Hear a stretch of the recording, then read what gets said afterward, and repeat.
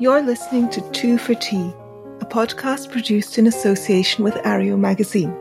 I'm your host, Iona Italia. This is a podcast about politics, society, science, and art.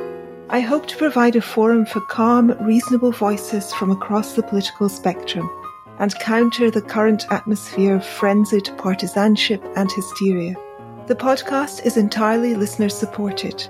For early access to episodes, support us at patreon.com/Ario, A-R-E-O, or patreon.com/2fortea. Welcome to the conversation. Hello, everyone. My guest today is John Mullen. John is a professor of English literature at University College London. He's a regular TV and radio broadcaster and a literary journalist. John is the author of a number of books, including Sentiment and Sociability, The Language of Feeling in the 18th Century, How Novels Work, Anonymity, A Secret History of English Literature, and The Artful Dickens. And I'm going to talk to John today about his work on Jane Austen and his book, What Matters in Jane Austen. And full disclosure, for his sins, John was also my PhD supervisor when I was doing my PhD at Jesus College, Cambridge, back in the early 1990s.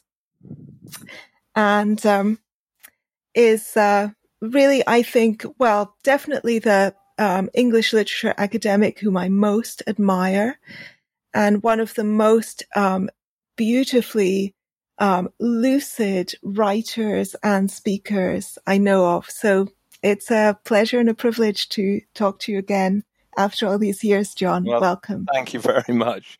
Lucid is good. That is an aspiration that I have, certainly. Very kind of you to say so. It's a really rare quality among academics. Well, I like to think it's a quality that in Britain, at least, is becoming a little less rare, or has become a little less rare over recent years. I'm not sure that the quest for lucidity has become particularly popular in North America yet amongst academics. But I think obscurity used to be admired and valued by literary academics a bit more in the 80s and 90s than it now is. I hope so, anyway. I hope so too. This is a particular bugbear of mine, and I wrote an article on this, which I'll link in the show notes. And basically, you are the exact opposite of the academic whom I'm describing in that article. Okay, I'll read it with pleasure then. It's called Writing Wrongs. All right. The article. So I'm going to talk to you about your book on Jane Austen, and as I often do with writers, I'm going to begin by reading a small passage from your book. But in this case, I'm going to supplement it with a brief passage from Austen's work, which illustrates some of what you're talking about.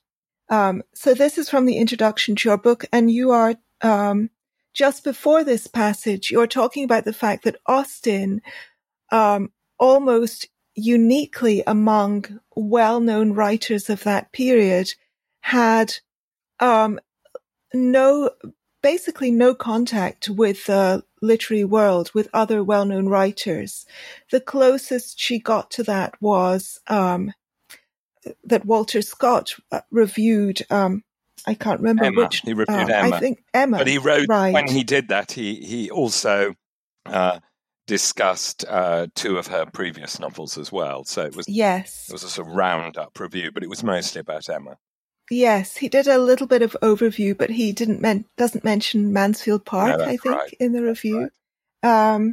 But unlike almost everyone else who has survived to posterity, she wasn't part of a literary coterie or clique, or even really had correspondence with other writers.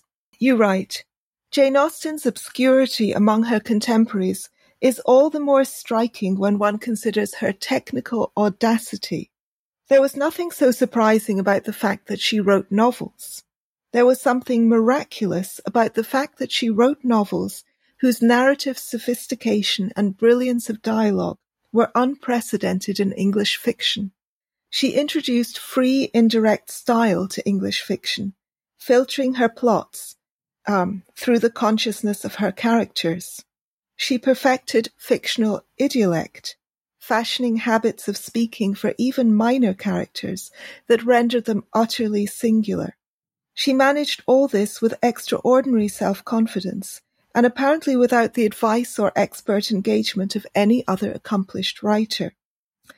It might be a wrench to think of Austen, the conservative literary genius in a revolutionary age, as an experimental writer, but such she was. This has nothing to do with her subject matter. Indeed, provide some bare plot summaries of her novels, and they can be made to sound rather less daring than those of contemporaries such as Maria Edgeworth or Mary Brunton. Her brilliance is in the style, not the content. Even when it comes to her characters, her success is a matter of formal daring as much as psychological insight. We hear their ways of thinking because of Austen's tricks of dialogue. Their peculiar views of the world are brought to life by her narrative skills. Virginia Woolf, a reader completely alive to Austen's fictional intelligence, said that of all the great writers, she is the most difficult to catch in the act of greatness. Woolf meant that it was nearly impossible to take a single scene or single paragraph as an epitome of that greatness. The apparent modesty of Austen's dramas is, though, only apparent. Look closely, and the minute interconnectedness of her novels is a bravura achievement. This interconnectedness is the reason why, when you reread her novels, you have the experience of suddenly noticing some crucial detail that you have never noticed before, and realizing how demanding she is of your attention. And when you do notice things, it is as if Austen is setting puzzles or inviting you to notice little tricks which do justice to the small, important complications of life. The apparently trivial pursuit of the answers to quiz questions about Austen invariably reveals the intricate machinery of her fiction. I skipped over a little bit and a couple of sections there. So I think a good place to begin would be with Austen's stylistic innovations, and particularly with free indirect style, and then maybe with idiolects, which I know you've got a lot to say about. And I'm going to read a very short passage from Persuasion, which it's perhaps not the subtlest example of this technique, but I think it's a very clear and obvious example of the way in which she describes things through the eyes of her characters rather than as an omniscient author. So at this particular moment, Anne Elliot's old lover, Frederick Wentworth, who has returned to town, and who she has met after an 8-year gap. She is talking to her sister who's very thoughtless and often quite callous in her thoughtlessness about him, and this is what her sister says. Captain Wentworth is not very gallant by you, Anne, though he was so attentive to me. Henrietta asked him what he thought of you when they went away, and he said, "You were so altered, he should not have known you again." Mary had no feelings to make her respect her sisters in a common way, but she was perfectly unsuspicious of being inflicting any peculiar wound. Altered beyond his knowledge, Anne fully submitted, in silent, deep mortification. Doubtless it was so, and she could take no revenge, for he was not altered, or not for the worse. She had already acknowledged it to herself, and she could not think differently, let him think of her as he would. No, the years which had destroyed her youth and bloom had only given him a more glowing, manly, open look. in no respect lessening his personal advantages. She had seen the same Frederick Wentworth, so altered that he should not have known her again. These were words which could not but dwell with her. Yet she soon began to rejoice that she had heard them. They were of sobering tendency. They allayed agitation. They composed, and consequently must make her happier. Frederick Wentworth had used such words, or something like them, but without an idea that they would be carried round to her. He had thought her wretchedly altered, and in the first moment of appeal had spoken as he felt. He had not forgiven Anne Elliot. She had used him ill, deserted and disappointed him, and worse, she had shown a feebleness of character in doing so, which his own decided, confident temper could not endure. She had given him up to oblige others. It had been the effect of over-persuasion. It had been weakness and timidity. He had been most warmly attached to her, and had never seen a woman since whom he thought her equal. Except for some natural sensation of curiosity, he had no desire of meeting her again. Her power with him was gone forever. Okay, so I thought that might be a good It's a good place bit, no doubt about it. Yeah, I think for our listeners, you could have carried on. Just leave me out. Well, reading your book has made me want to reread all of the Austen novels now. Good.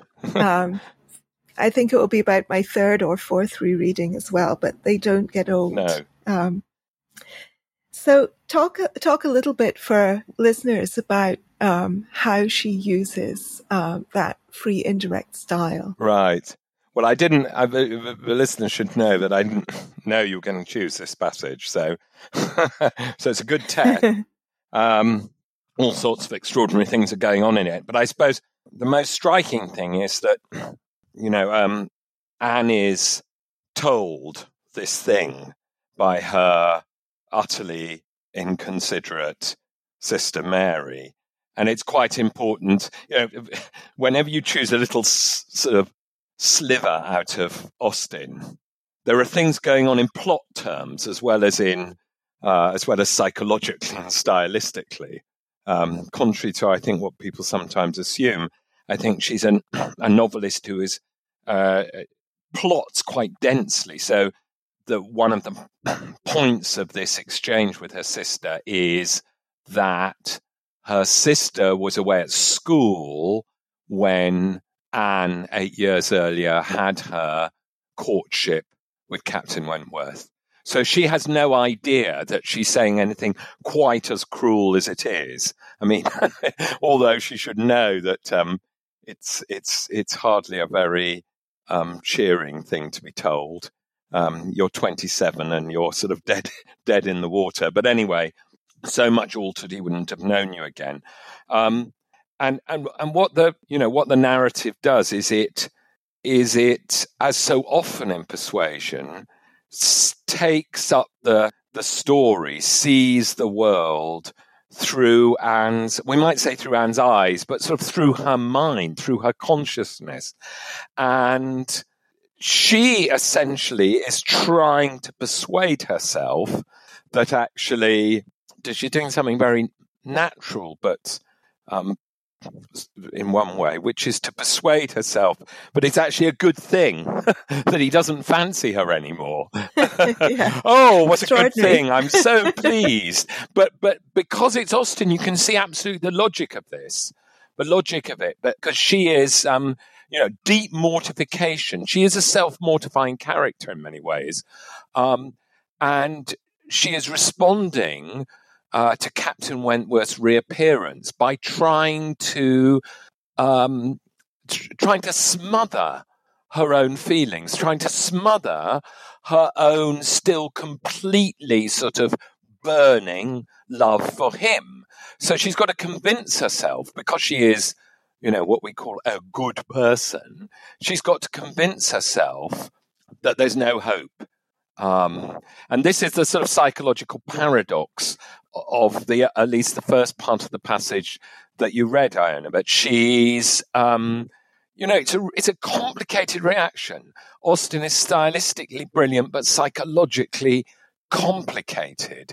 And Anne is trying to persuade herself, persuasion being the sort of activity that she is so important throughout the novel. She's trying to persuade herself that she should be pleased that he's not interested in her anymore, and that this evidently doomed romance is all over. And she's trying to stop herself living in hope, and that's a sort of self-punishing thing. And there's a great, but it's not an irrational thing. There's a great modal verb you use, which Jane Austen makes a wonderful use of when she's doing free indirect style. Must. It must. Can you read again what it says? It must make her. What is it that it says? Yes. Yes. These were words which could not but dwell with her. Yet soon she began to rejoice that she had heard them. They were of sobering tendency. They allayed agitation. They composed, and consequently must make her happier. Yeah, they must make her happier. And in that little simple moment, you can hear the pressure of her thoughts, of her consciousness. They must make her happy. Yes, must, because I say so. And it's nothing to do with, Jane Austen's not present at all in that. Anne Elliot's wishes are in control of the narrative. And it's one of those little signs of this technique which basically did not exist before Austen got hold of it. And where you started this session, Anna, talking about how she was unusual in not belonging to any literary group, in not corresponding with other writers. Most writers who invent clever new technical things spend their time discussing them with their peers and sometimes boasting about them even. But Jane Austen had nobody to do that with. She did it on her own, and she pioneered this extraordinary technique of letting the narrative take on the thoughts and feelings and, crucially, delusions as well of one or other of the characters. And very much of Persuasion is narrated, although it's narrated in third person, apparently by Jane Austen, it's narrated from Anne's point of view. And the interesting thing is, Anne is often sort of wrong about things, not morally wrong, but sort of factually wrong. And at the end, just to finish, at the end of the passage you read, Austen does this extraordinary thing, which is just for a little bit, she takes you away from Anne, who's almost always present in the novel, but very unusual occasion. She takes, as it were, the camera goes off, pans away, and we get Captain Wentworth talking to his sister, Mrs. Croft, and he's talking about the fact that he's looking for a wife. And he's pretending that, he's very easy about who it should be. He says a great thing, which I think you missed out, which I think many are sort of, a young man has thought since, or perhaps should have thought, which is, he says there are two things he's looking for in a woman. A strong mind and sweetness of manner. The implication being is you quite often get one, but you very rarely get both. And also, it's although Mrs. Croft doesn't understand this, the point of it is that he now thinks that Anne Elliot didn't have a strong mind. She didn't stand up to those, particularly her sort of advisor, Lady Russell, who said, "No, don't marry him. It's a bad idea." But it takes you into this conversation. It briefly takes you into his mind. And it's the only time in the whole novel it does it. And when Austen does it, she takes you in free and direct style to reflect his thoughts this time. And she ends the chapter and that extraordinary passage with a statement which is not true. She says, it says, and this is Captain Wentworth's thoughts, her power with him was gone forever. And that's the last thing you're told about Captain Wentworth. And, spoiler alert, but I think any astute reader should be guessing this, from very early on. It's completely untrue. Her power with him is not gone forever at all. It turns out to be stronger than ever, actually. But, it's such a quiet piece of word you used much earlier, audacity, to end the chapter with a sentence which is the opposite of the truth. And yet no indication at all that the first-time reader has to discern this. No indication at all that it's the case. Actually, it's not the end of the chapter. Oh, right. So I ended my reading there, but there's a couple more paragraphs. I'll read them, actually. Okay. It was now his object to marry. He was rich, and being turned on shore, fully intended to settle as soon as he could be properly tempted. Actually looking around, ready to fall in love with all the speed which a clear head and a quick taste could allow. He had a heart for either of the Miss Musgroves, if they could catch it. A heart, in short, for any pleasing young woman who came in his way, excepting Anne Elliot. This was his only secret exception, when he said to his sister, in answer to her suppositions, "Yes, here I am, Sophia, quite ready to make a foolish match. Anybody between 15 and 30 may have me for asking. A little beauty and a few smiles and a few compliments to the Navy, and I am a lost man. Should not this be enough for a sailor who has had no society among women to make him nice?" He said it, she knew, to be contradicted. His bright, proud eye spoke the conviction that he was nice, which means choosy in this context. And Anne Elliot was not out of his thoughts when he more seriously described the woman he should wish to meet with. A strong mind with sweetness of manner made the first and the last of his description. "That is the woman I want," said he. "Something a little inferior I shall of course put up with, but it must not be by much. If I am a fool, I shall be a fool indeed, for I have thought on the subject more than most men." That kind of amazing confidence with which he ends. So that's the end of the chapter, actually. Yes. But even that, I mean, as you know, you can spend a lot of time, because they're so rich and subtle, these passages of Jane Austen. You spend easily an hour on just that passage, which we mustn't do. But, when he says, I've thought on this more than most men, as you rightly say, that's, it sounds very confident, but absolutely there's a subtext to that, which is when Anne turned him away, having first accepted him, he brooded on that. That's what he's been doing. I mean, he's been off at sea killing Frenchmen, and making a great name for himself as a man of action, but he's been brooding on this. And when he says, I've thought on this more than most men, he's referring to the fact that, after this terrible disappointment in love, he's been dwelling on it. He's a man of feeling as well as a man of confidence. Mm.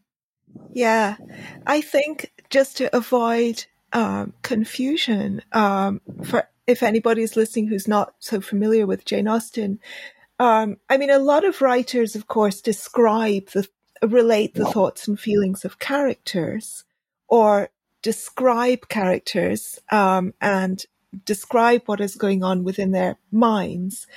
But what Austen does is very often something slightly different, which is she relates the story through their minds. So the story itself is, the account that we get is already inflected by their thoughts, feelings, biases, and, as you say, by their errors. I think especially perhaps especially in Emma. Yes. But I even notice it in that very famous sentence at the beginning of Pride and Prejudice. It is a truth universally acknowledged that a single man in possession of a good fortune must be in want of a wife. I mean, who is saying that? Yes. It's obviously kind of all of Meryton. Yes. It's people like Mrs. Bennet, one of the most sort of contemptible characters in Austen. And there's nothing, it's pronounced with this kind of air of authorial authority. Yeah. That's a pleonasm, but it's pronounced with this air of kind of omniscient authority, but it's not the author speaking at all. No. That's right. And actually one of the little things you get in most Austen novels, you get it a lot in Pride and Prejudice, even more in Emma, both of which are sort of based in villages which are actually sort of more like small towns, is that you get these statements which are often either impersonal or in the passive voice. It was soon widely agreed that ...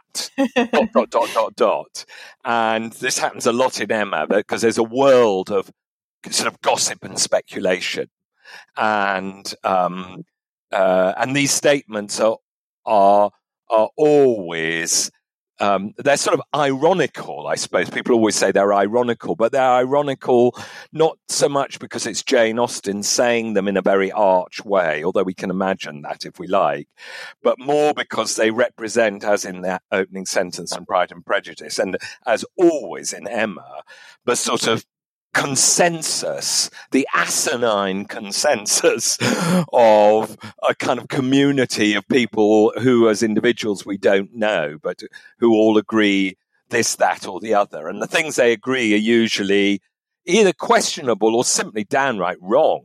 Everyone it was soon agreed that I can't remember the exact sentence, but one of the chapters in Emma opens with some statements like, it was soon agreed that Mrs. Elton was a fine young woman. And Mrs. Elton is a monster of vulgarity and vanity.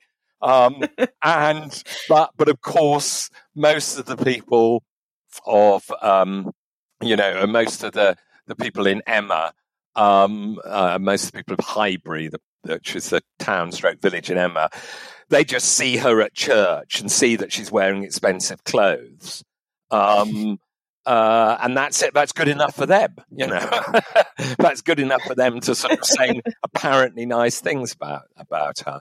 So, that's one of Austen's tricks, is this sort of, this voice which has produced, ironically, probably the most famous quote in all Austen. And even then, you see, I mean, a single man in possession of a good fortune must be in want of a wife. Even there, it contains its own little detonation, because these novels they're all centered on women, but they're all about men who want wives, aren't they? And often they do what Captain Wentworth says he will do, but we know he won't, which is they marry foolish wives because they fancy them, probably, usually. And Mr. Bennet, who's one of the cleverest, subtlest men in all Austen, marries a fool. And Mr. Palmer, who, in Sense and Sensibility, who's bad-tempered but intelligent, marries the very foolish Charlotte Palmer, a woman who can't stop laughing at absolutely everything, including the fact that her husband's constantly rude to her.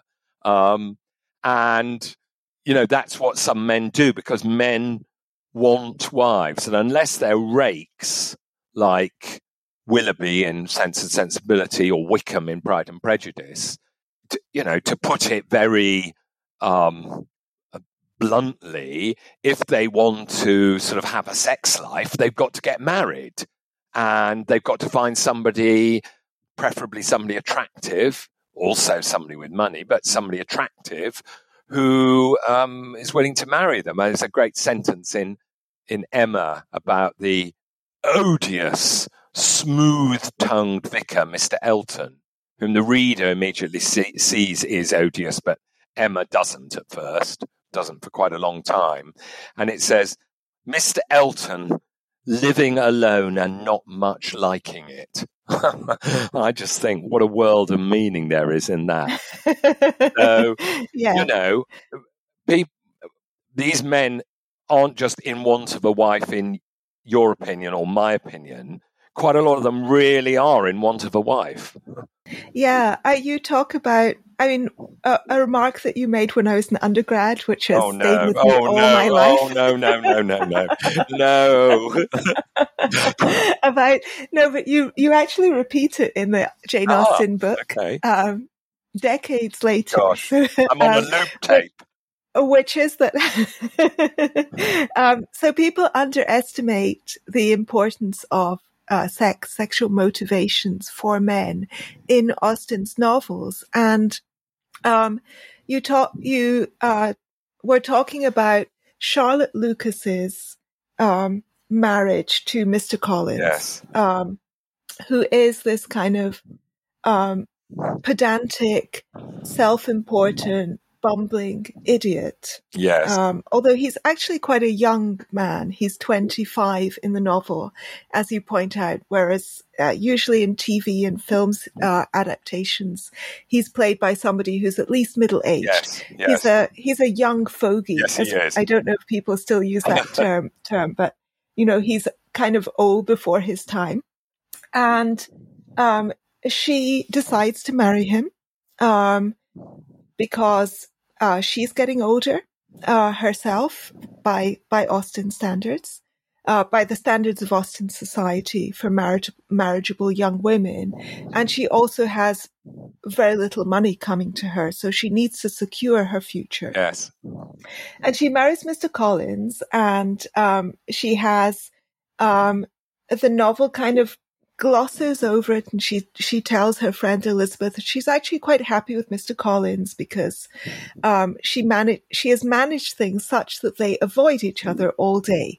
That she sits indoors while he's in the garden. When he comes indoors, she goes outside.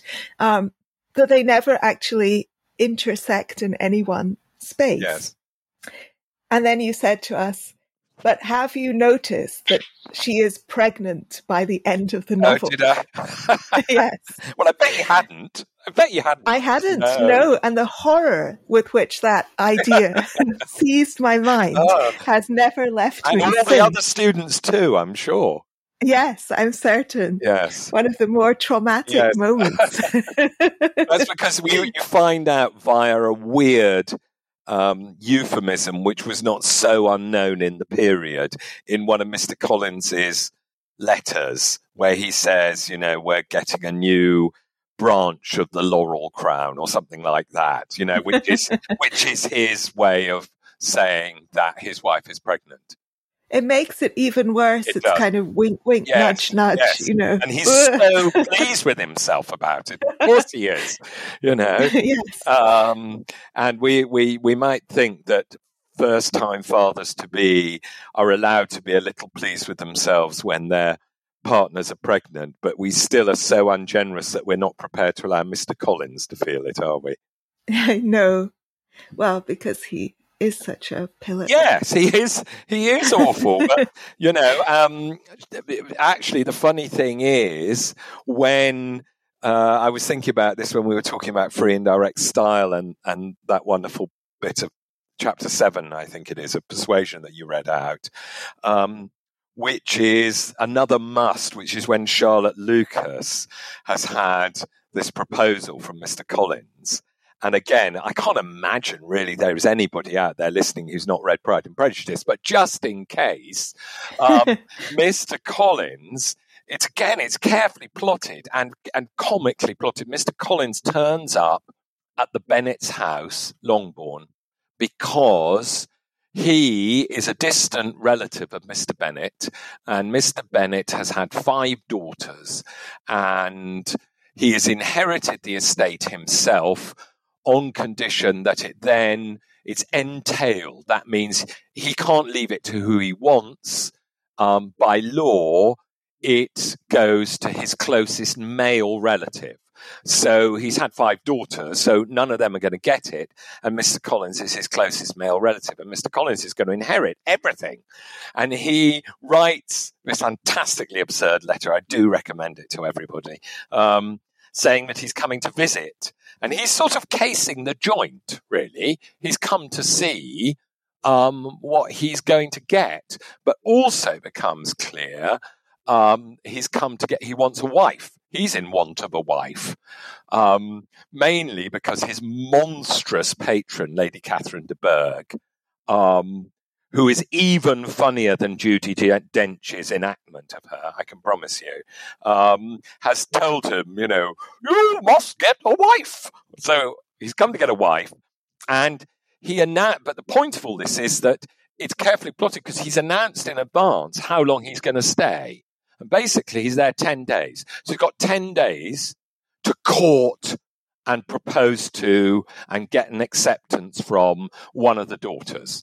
And Mrs. Bennet makes it clear very rapidly that the oldest one, Jane, who's mild and pretty and would be a good prospect, and she's 22 years old, that's fine, that she's already taken, because Mrs. Bennet has high hopes that Jane will get a proposal from the very rich young Mr. Bingley. So Mr. Collins changes his target to the next daughter down, who's Elizabeth. And there's a wonderful sentence, which I'll get slightly wrong, but about him changing his mind after Mrs. Bennet in the drawing room tells him, and he changes his mind, and it says something like, "It did not take him long, no longer than it took Mrs. Bennet to turn a log on the fire."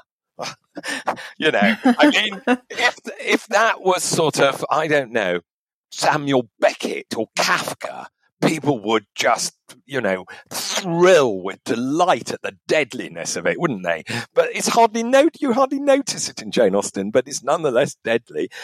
So then he goes for Elizabeth, and anyway, to cut the long story short, he wastes 8 days courting her, and then, of course, she famously turns him down. And so now, blinking, heck, he's only got 2 days left. And it's a real race against time.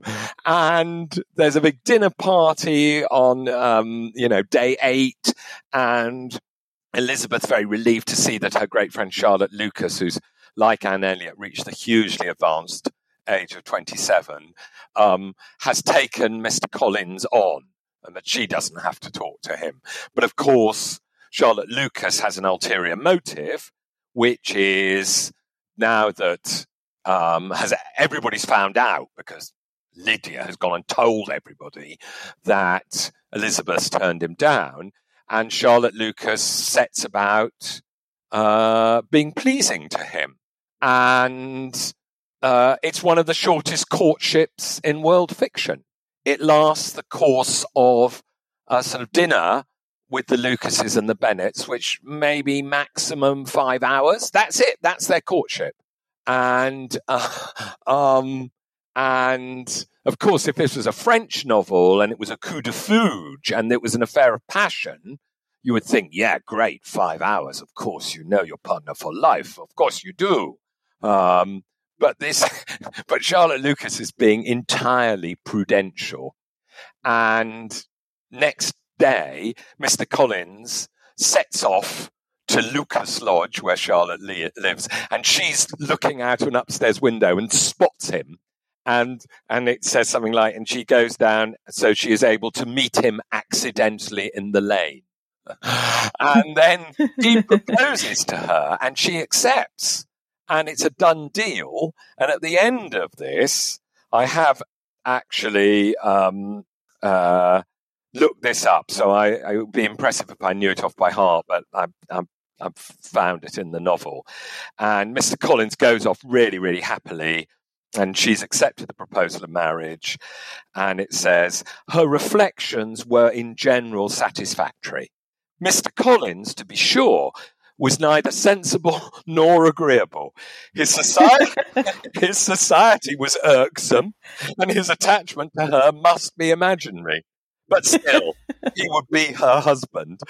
And it's good to see how funny it is, isn't it? Because people write such po-faced stuff about, in student essays, I'm afraid, as well as academic articles about, this shows the terrible price women paid in the early 19th century for marriages of mere convenience. And of course, it's not completely wrong, but it's comic. It's absurd. And one of the reasons it's so absurd and so funny, I think, is because Austen is doing that free and direct style thing again, isn't it? It's these, think about the brilliance of this utterly unnecessary phrase, to be sure. Her reflections were in general satisfactory. Mr. Collins, to be sure, was neither sensible nor agreeable. Now, if it just said Mr. Collins was neither sensible nor agreeable, we might think Jane Austen was telling us something, but Mr. Collins, to be sure, and that is what lets us into the drama of her thought. So she's thinking this. Mr. Collins, yeah, it's true. He's not sensible and he's not agreeable. And then that killer word must again. His society was irksome. She's just agreed to spend the rest of her life with him. His society was irksome, and his attachment to her must be imaginary. It's just a brilliant use of the word must, isn't it? If it said again, his attachment to her was imaginary, that's like information that the narrator's giving you. But in fact, it's not information. It's the internal drama, the weather of, the sort of, the weather, weather, of Charlotte Lucas's thoughts. And it's as if she's thinking to herself, he seems to be very attached to him. Oh, that just must be imaginary. That must be. Yes. What am I? Of course it is. His attachment to her must be imaginary. So Charlotte Lucas, and it's all in character, so brilliantly in character. Charlotte Lucas is such a practical person. She says earlier on to Elizabeth, I am not romantic, meaning not just I'm not into lovey-dovey stuff, but I don't let my imagination ever run away with me. I don't succumb to wishfulness. That's what romantic meant at that time. So even at this moment, she is too much herself to allow herself to believe even for a second that his professions of affection for her have any basis in reality whatsoever. It's fantastic. And of course, also very skillfully, all this is done in one of these moments in Pride and Prejudice. Austen does this differently in different novels, where you go away from the heroine and you're not with Elizabeth. And Elizabeth doesn't know anything about this. And this will enable Austen to stage very soon afterwards one of these great little scenes where Charlotte Lucas has to tell her friend, and it says, one of the worst things about accepting the proposal of marriage from Mr. Collins is that you have to then go and tell Elizabeth Bennet about it. and Elizabeth, do you remember what she says, Iona, when it's Charlotte Lucas? No. I think I do remember. I haven't got it in front of me, but I think I do. She says, Mr. Collins, impossible! ! Oh, yes. I think she says that. And what, and then she realizes what she says and backs off. Because Charlotte Lucas says, are you saying that because Mr. Collins was not so happy to win your affections that he couldn't win anybody else's? And Elizabeth is embarrassed and guilty at her outburst. But her outburst is prompted by her realization, of course, of just how irksome Mr. Collins's company indeed is, Oh, yes, I found it. The possibility of Mr. Collins's fancying himself in love with her friend had once occurred to Elizabeth within the last day or two. but that Charlotte could encourage him seemed almost as far from possibility as she could encourage him herself, and her astonishment was consequently so great as to overcome at first the bounds of decorum, Yes. and she could not help crying out, "Engaged to Mr. Collins? My dear Charlotte, impossible!" Impossible, yes. And I think that's what she says to Mr. Collins himself also when he proposes to her. I think she says, I'm just searching for the word here. Oh yeah. I thank you again and again for the honor you have done me in your proposals. This is Elizabeth to Mr. Collins. Right. But to accept them is absolutely impossible. Yes. Yes. Yeah. My feelings in every respect forbid it. Yes. And that's when he says, "You are uniformly charming." And, Yeah, because he thinks she's just being coy. yes. Flirting with him. Yes, and teasing. Yes, because it's a sort of, dare I say, it's a sort of comic version of that Me Too thing of Yes, men thinking that when women say no, they don't really mean no.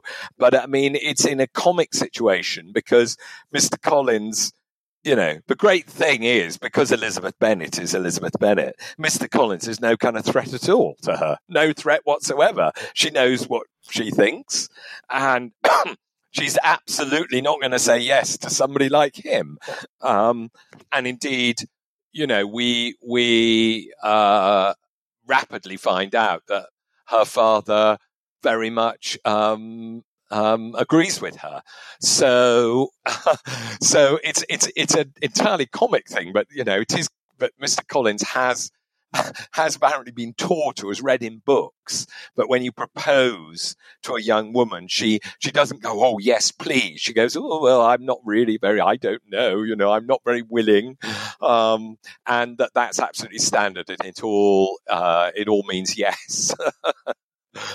I was thinking as we were talking about the fact that for the men in Austen's novels and in Austen's age, your options were being a rake or being celibate. Yes. And in that passage that I read from Persuasion, where Frederick Wentworth says that his 8 years at sea as a sailor have made him less nice, less choosy. Yes. That now he just needs a woman. Yeah, well, I'm sure social historians would tell you that, in real life, IRL, Mr. Knightley, however good a chap in Emma, would have been unlikely to reach the age of 37 without having had any kinds of sexual relations, and that perfectly respectable men had such relationships, if not with prostitutes, then with their servants most often, probably. Right, right. And there's plenty of, and that sailors and soldiers, in Austen's age, as in other ages, would find and probably pay for sex in the places that they went to on service, and that in their eyes that would not in any way sort of spoil them for the prospects of a kind of conventional and perhaps indeed faithful marriage afterwards, and that as Austen herself reflects at the end of Mansfield Park, attitudes of the time were much more tolerant towards men than women when it came to sex before marriage, particularly. I think sex outside marriage is a slightly different thing. So perhaps in reality, it is unlikely that somebody like Mr. Knightley or Captain Wentworth, who's 31, I think, by the time the novel, in the main action of the novel, would have reached those ages without any sexual experience. But that's not a fact. I mean, that's excluded from the novel. That's just not a factor in the novel.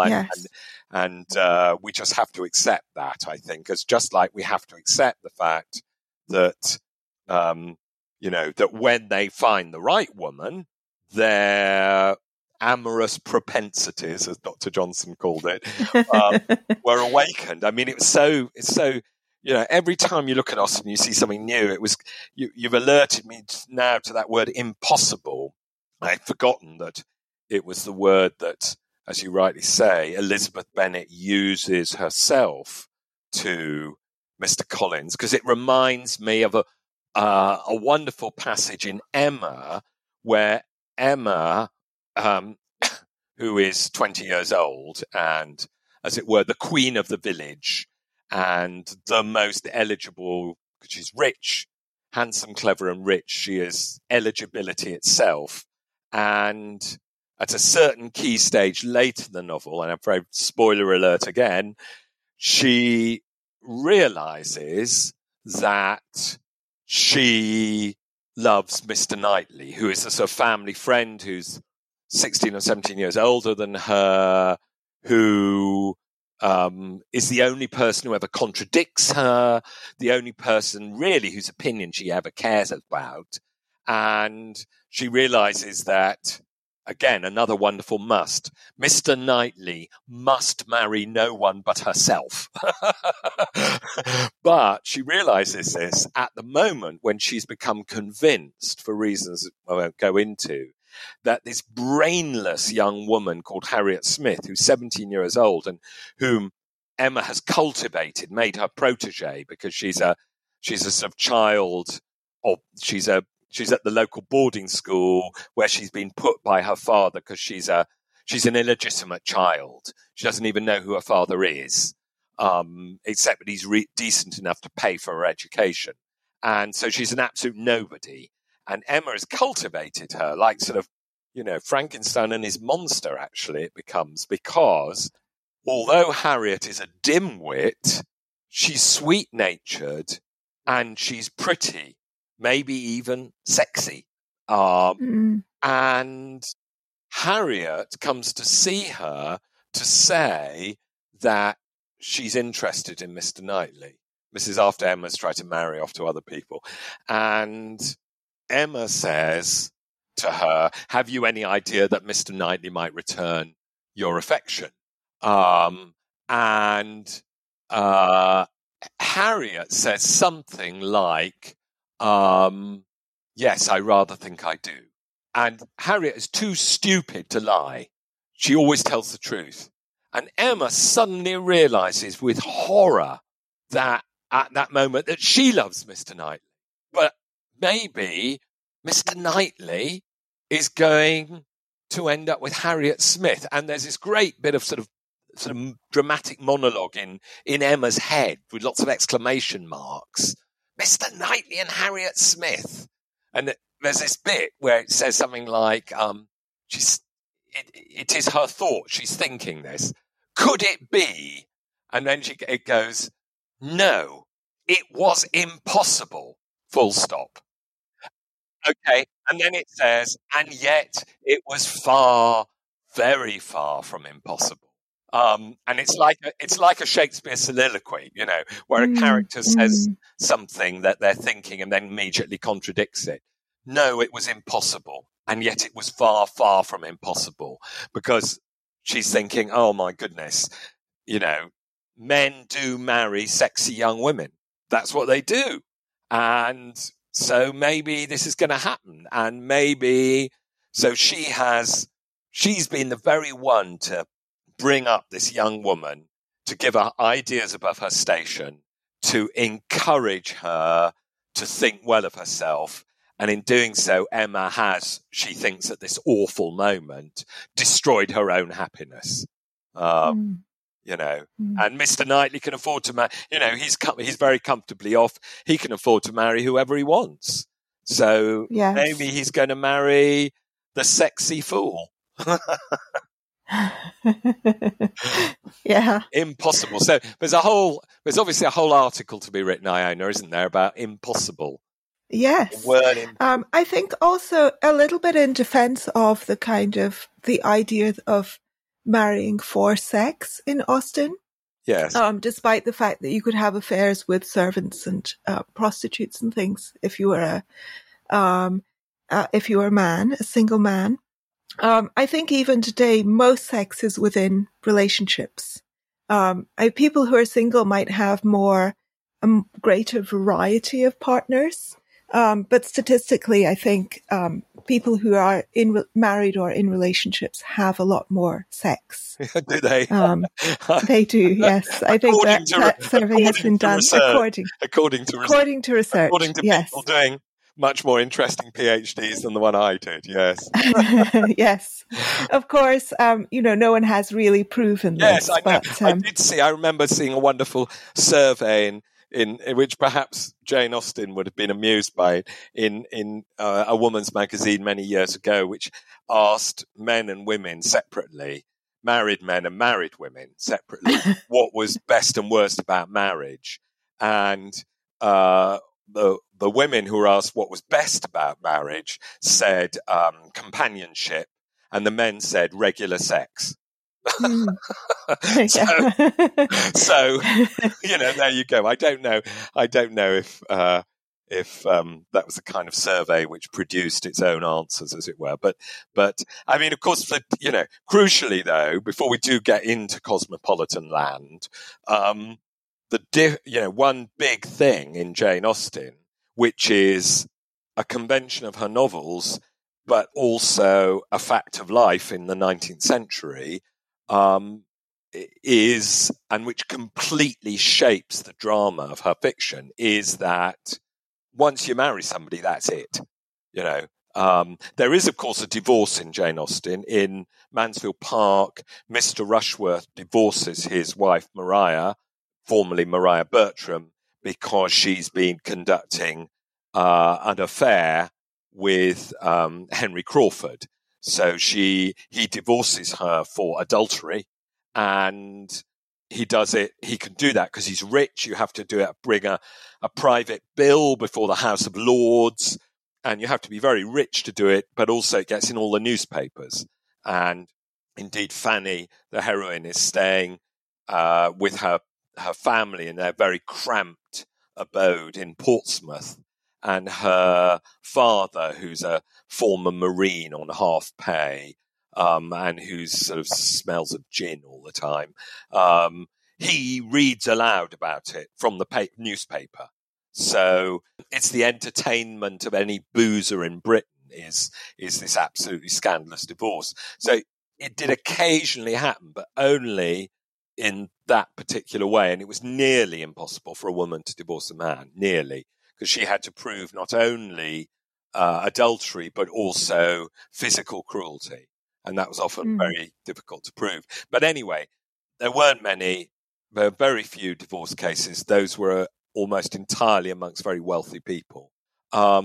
So it's all or nothing, and those short courtships. I mean, in Emma, Mr. Elton proposes to Emma in a wonderful, hilarious scene in the back of a carriage on Christmas Eve, with all the confidence that he's going to be accepted, just like Mr. Collins's confidence that he was going to be accepted, or Mr. Darcy's even greater confidence in his first proposal to Elizabeth that he's going to be accepted. And don't you, Iona, the rule of proposals in Jane Austen? Yes. Don't you? Yeah, but if you're certain you're going to be accepted, you're not going to be accepted. If a man proposes as if he cannot imagine the answer will be no, then the answer will be no.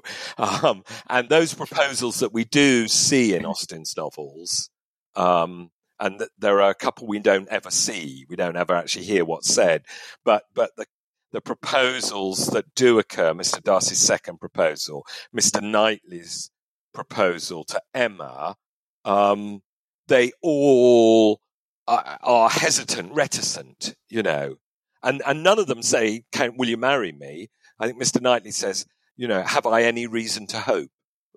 That's that, So anyway, yes, that's how you have to propose. So I've lost my track now. Mr. Elton proposing to Emma in the in the back of the carriage. Why was I talking about that? What were we on? We're on, yes, people's marriages being sort of indissoluble. So after Mr. Elton's rejected, he's very grumpy, and he's sort of basically, right, I'm going to get a wife who's not you. And he goes to Bath, which is a good place to find a wife. And 4 weeks later, he writes a letter to Mr. Cole, who's a sort of acquaintance in the village, announcing the fact that he's engaged. 4 weeks it's taken to go from not knowing somebody to them agreeing to be with him forever. And so it is forever. So it's, it's a massive decision. And somebody once said to me, you quote things I said to you when I was teaching you. I think somebody once said to me when they were teaching me, not particularly about Jane Austen, but about the whole of 18th and 19th century fiction. Liberal divorce laws may have been a good thing for a society, but they were very, very bad for the English novel. Because as soon as you can say, actually, this isn't working out, should we scrub it and we both try again with somebody else? As soon as you can do that, it does rather take the electricity out of the decision. Right. It means you have to come up with a different plot structure. Yes. Because, tragedies end with deaths and comedies end with marriages. So. And both of those were almost equally permanent endings. But also it should be said, and I think that you can see the shadows, the intimations of this in Austen. In the 19th century, some of the greatest European, not just English novelists, discover ways of writing novels about marriage. And sometimes, as in Madame Bovary or Anna Karenina, that means writing novels about adultery, but not always. Middlemarch is, amongst many other things, in a way, a novel about two unhappy marriages, yes. Both of which are resolved when the husband dies, setting the woman free. Because Mr. Casaubon's death sets Dorothea free from a marriage she is foolishly entered into. But also Lydgate's death, much later in the novel, sets Rosamond free from a marriage which she and Lydgate entered into with a good degree of passion, actually. But anyway, novelists find ways of writing novels that inhabit marriages, as Austen doesn't, but necessarily unhappy marriages, and necessarily marriages that have no prospect of divorce. Dorothea and Mr. Casaubon, Emma Bovary and Charles Bovary, they can't get divorced, So how is this going to end? Well, in a terrible death in the case of Madame Bovary, but in more ordinary ways in English novels. So the novel of the unhappy marriage, again, relies on the difficulty, perhaps even impossibility, of divorce. You get that in Dickens too. And Dickens indeed was a campaigner for more liberal divorce laws, not least because of his own growing unhappiness about his marriage. And we all know about his terrible behavior over it. But anyway, another story. So I think it's, with Austen, there's a traditional comedy. They end in marriage. But you can see in the marriages that are there in the book, talked a bit about Mr. and Mrs. Bennet, Mr. and Mrs. Palmer, Mr. and Mrs. Elton. There are lots of married couples, and people often say that only Admiral and Mrs. Croft in Persuasion, who have a childless marriage, and it's quite important that they have no children, so Mrs. Croft can always go off on ship with him. They seem the only sort of compatibly married people in the whole of Jane Austen. That's interesting. Yeah. Well, I mean, there are some poisonously compatible people. Mr. and Mrs. Elton are sort of compatible, but how horrible they're like two vipers. Mr. and Mrs. John Dashwood in Sense and Sensibility. John Dashwood, Yes. the half-brother of the Dashwood sisters, and he's got this absolutely poisonous wife, Fanny, and she just manipulates him to do whatever she wants. So they're not exactly unhappy together, but they're hardly a model of sort of marital contentment for other people to chase. So I just, actually, in the last 10 minutes, I'd like to talk maybe a little bit about idiolects, because I think this is one of the most fun aspects of Austen. The way in which he is able, sometimes with only single utterances or only a few sentences, to show you a great deal about a person's character from their way of speaking. Yeah. And perhaps you could talk about the, so I don't even know if it's still on there, but the Austen quotation that was on the £10 note, I think it was. And that's a quotation from Caroline. It's Caroline Bingley, I think. Yes. There is no, I do declare there is no pleasure like reading. I can't remember. No, I do declare. I declare. And it's enjoyment, not pleasure. But anyway, we're almost there, Iona. Almost. So I guess that's the Jane Austen quote, which, well, until the pandemic stopped any of us using cash, it was the Jane Austen quote that was more frequently reproduced than any other. And, listeners might remember that there was a bigger argument and indeed a big sort of PR campaign, really, about Jane Austen being put on the £10 note. And when she was put on the £10 note, it was one of the first things that Mark Carney did when he became governor of the Bank of England, and it seemed like a sign of his sort of modernising tendency. And it was one of those rare things that everybody was happy about it. That feminists were happy about it. But traditionalists were happy about it, and The Guardian was happy about it, but the Daily Mail was happy about it. So it was all win-win. And they'd already done Churchill on the £5 note and established a pattern where you had a picture of the person and then a quote underneath it. And the Churchill quote was, I might get these nouns in the wrong order, but it's something like, I can promise you only blood, sweat, toil, and tears. And they needed a Jane Austen quote. And in a way, because of what we've been spending quite a long time talking about, the way that so much of the novels is filtered through the characters and is not Jane Austen speaking at all, it's actually really hard to find a Jane Austen quote. It would be easy to find a Dickens quote, or very easy to find a George Eliot quote, because she's always speaking to you in the novels. But Jane Austen is really hard. So they came up with this quote, which was duly stuck on the £10 note and is there millions and millions times over. And the quote is, I declare, after all, there is no enjoyment like reading. And yes, that's it. And, lots of Janeites, so as they're so called, were up in arms about this because it's Caroline Bingley, and it's a bit like having a picture of Shakespeare and then a quote from Lady Macbeth underneath it. Because Caroline Bingley is a self-serving, vindictive, scheming, dishonest person who doesn't like reading at all. And indeed, in context, it's even worse, because she says this when Mr. Darcy is trying to read, and she plonks herself on the sofa next to him and takes up volume 2 of the book he's reading volume 1 of, and starts appearing to read it. But of course, she doesn't read it because she's going chatter, chatter, chatter, because all she's interested in is acquiring Mr. Darcy as her husband.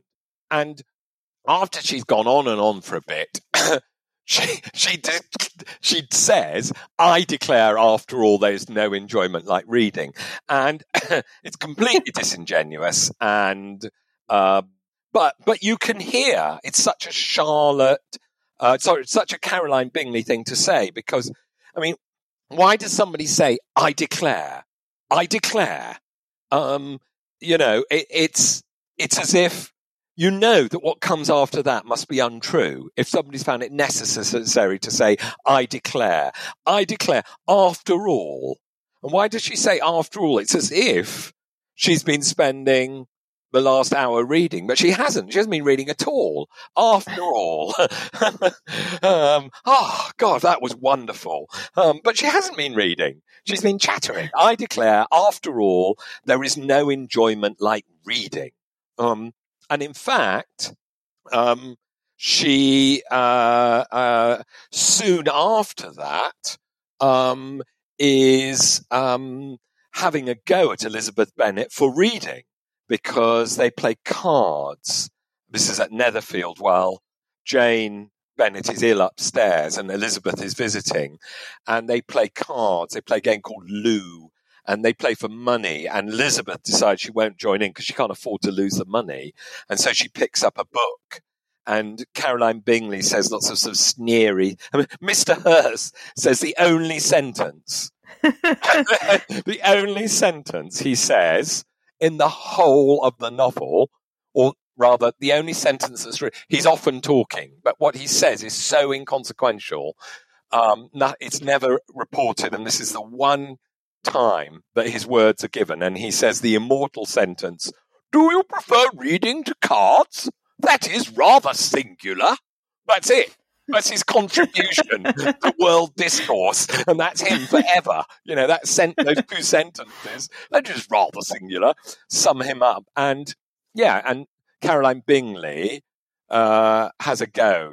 She says, something about Miss Elizabeth Bennet. She prefers reading to absolutely everything, and as if she's a sort of socially awkward, intellectually superior blue stocking or something. So that's another great thing in Austen's novels, is about the way people speak, is she captures this extraordinary sense of not just what's distinctive about how they speak, but how they contradict themselves, not each other, themselves. So from one moment to the next. So Isabella Thorpe in Northanger Abbey says, and who's a calculating minx, says to her supposed friend, "Oh, we're such friends, I love you so much." She says to her supposed friend Catherine, the naive Catherine, "I hate money."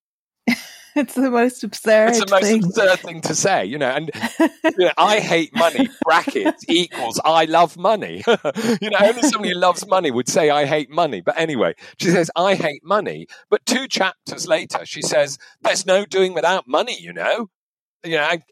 as in life, Iona, characters blithely contradict themselves, including the heroines. At the end of one of the early chapters of Pride and Prejudice, after the assembly ball in Meryton, Mrs. Bennet is slagging off Mr. Darcy and says, and she's chuntering on, and she says to Elizabeth, "Don't you ever dance with Mr. Darcy?" And Elizabeth says, "Ma'am," I think she says, "I can promise you, I will never dance with Mr. Darcy." Oh, yeah? Oh, yeah? What's the most famous sort of thing that every dramatization of Pride and Prejudice spends all its time and money on?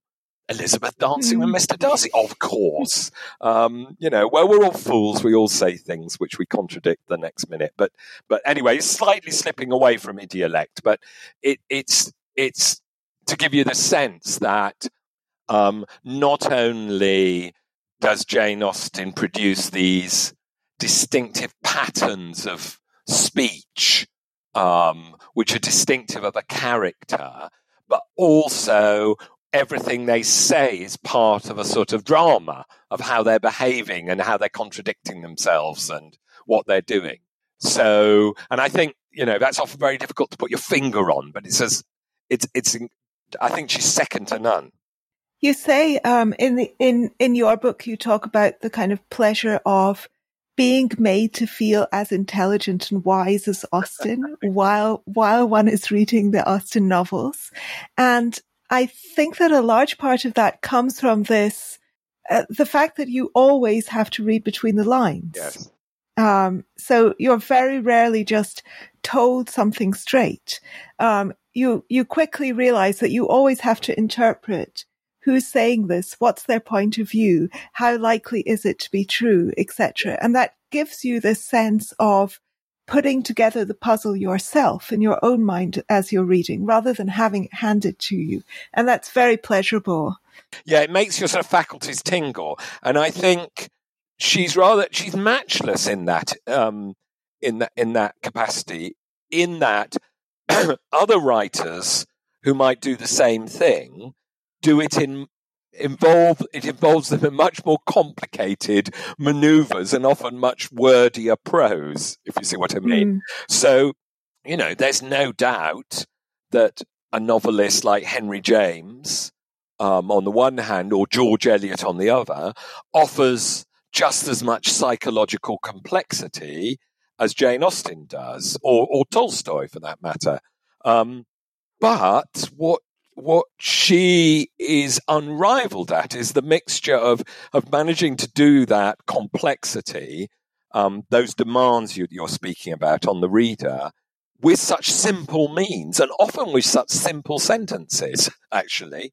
So that I remember it must have been one of those sort of 200th anniversary radio programs about, I think it was probably on the 200th anniversary of the publication of Pride and Prejudice. So this was sort of 9 years ago, 2013. And there were all sorts of discussions, and I was in some discussion program on the radio. And the person chairing it asked, luckily, not me, but one of the other panel members, what's it all about? Why is everybody still on about Jane Austen? That sort of mug's question, as it were. And this person, who was a sort of grande dame of whom there are several, grande dame of Jane Austen studies and retired academic, but definitely somebody who knows their stuff very much with Jane Austen. And she said really accurately, and I wish I'd boiled it down so effectively myself before this moment. She said, well, the thing is, it's really, really simple, and it's really, really complicated. And then she went on to say, so, a bookish 13-year-old girl, probably, it has to be said. But anyway, a bookish 13-year-old can read Pride and Prejudice and can completely get it and really enjoy it. But then you read it for the sixth time, I don't know, in your 50s, and you see all these things you've never noticed before, all these complexities you hadn't properly registered. And when you read Henry James or George Eliot or Shakespeare or Milton, it's complicated and difficult. It's difficult. But Pride and Prejudice isn't difficult. It's easy. It's GCSE. You can do it for GCSE.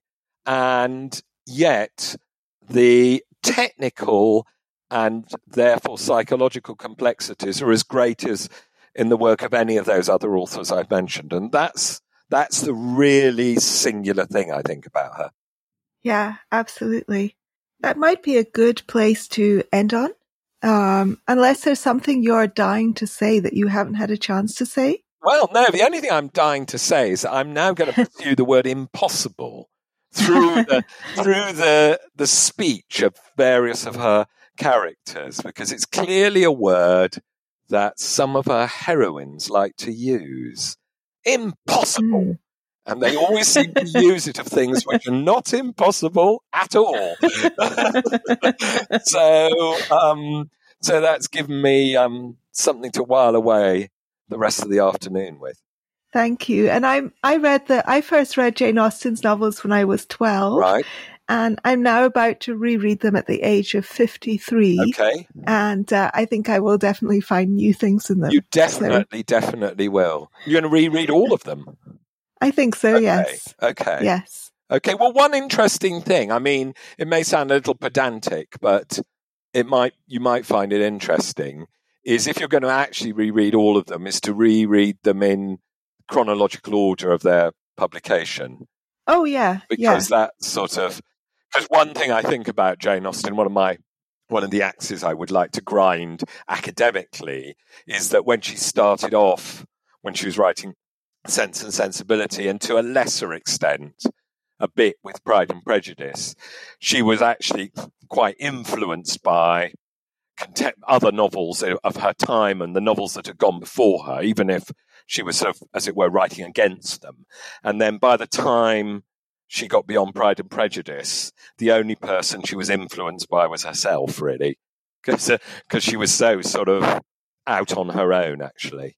And I sort of think she was conscious of that. I think she was, she probably wasn't so vain and foolish as to think, I am the best novelist ever. But I'm sure that she soon began to realize once she got Pride and Prejudice under her belt, I think she began to realize that she wasn't going to learn anything from reading novels by her contemporaries. Not really. I mean, she still read them, but only to have a laugh. Yeah, I'm just looking to see when Elective Affinities was published. Oh, yeah, that's before Austen, I think. Yes, that's 1809, and Mansfield Park was in 1814. I mean, I don't know if she read that novel in translation. I did once try and track that down, and it seems almost certain that she did not read it. Yeah, because there are a lot of thematic and plot similarities there, although they're very different treatments. But it's also, I find it kind of more fruitful to think of Mansfield Park and Emma as a pair of novels that are where she explores two contrasting approaches, characterizations, heroines, etc. Yeah, indeed. And I mean, I think Mansfield Park, one very simple way of seeing it, as a riposte to people who I think foolishly say, oh, Fanny Price, oh, she's so dull and boring. I don't like her. She's such a goody two-shoes.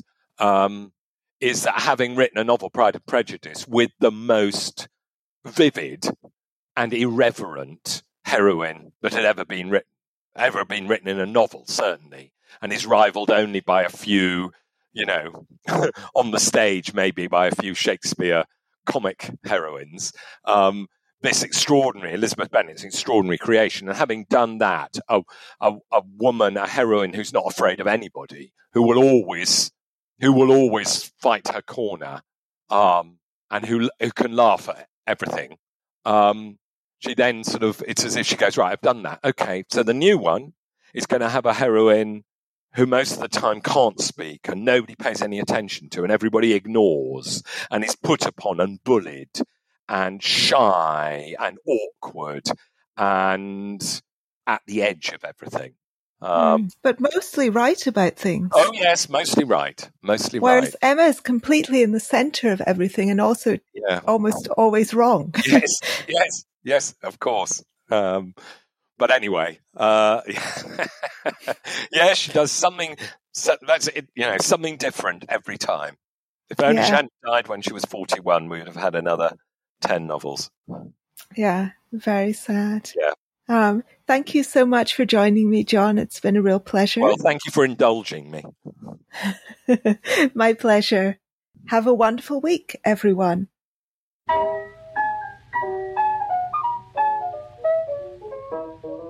You have been listening to Two for Tea, a podcast hosted by me, Iona Italia, and produced in association with Ario Magazine, with the assistance of sound engineer Justin Ward. Show notes are provided by Daniel Sharp. If you enjoyed this episode, share it widely, leave a review on your favourite podcast app, and please consider supporting us at patreon.com/Ario, AREO, or patreon.com/2fortea. Have a wonderful week.